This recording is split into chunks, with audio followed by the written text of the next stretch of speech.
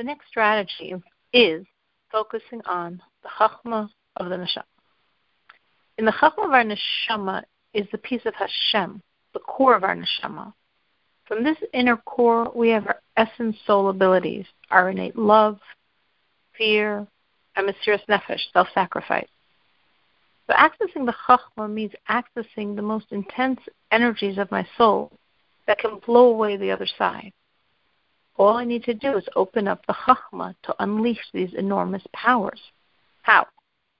Chachma is in essence bittul, non-defined by parameters.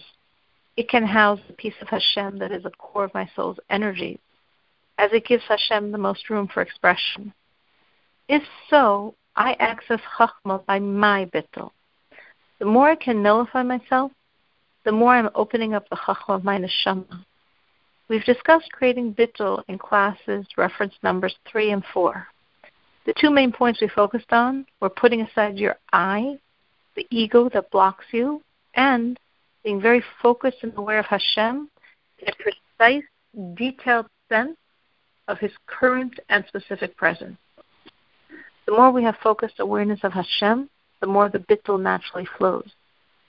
Another practical tip to access bittul: when you feel your ego flaring up, squash it by envisioning the Rebbe.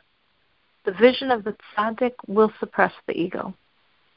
A different way of accessing Chachma, besides through self-nullification bittul, is through feeling endangered, that through this Aveira, whatever your Yetzer Hara is currently harassing you with, I am losing my relationship to Hashem.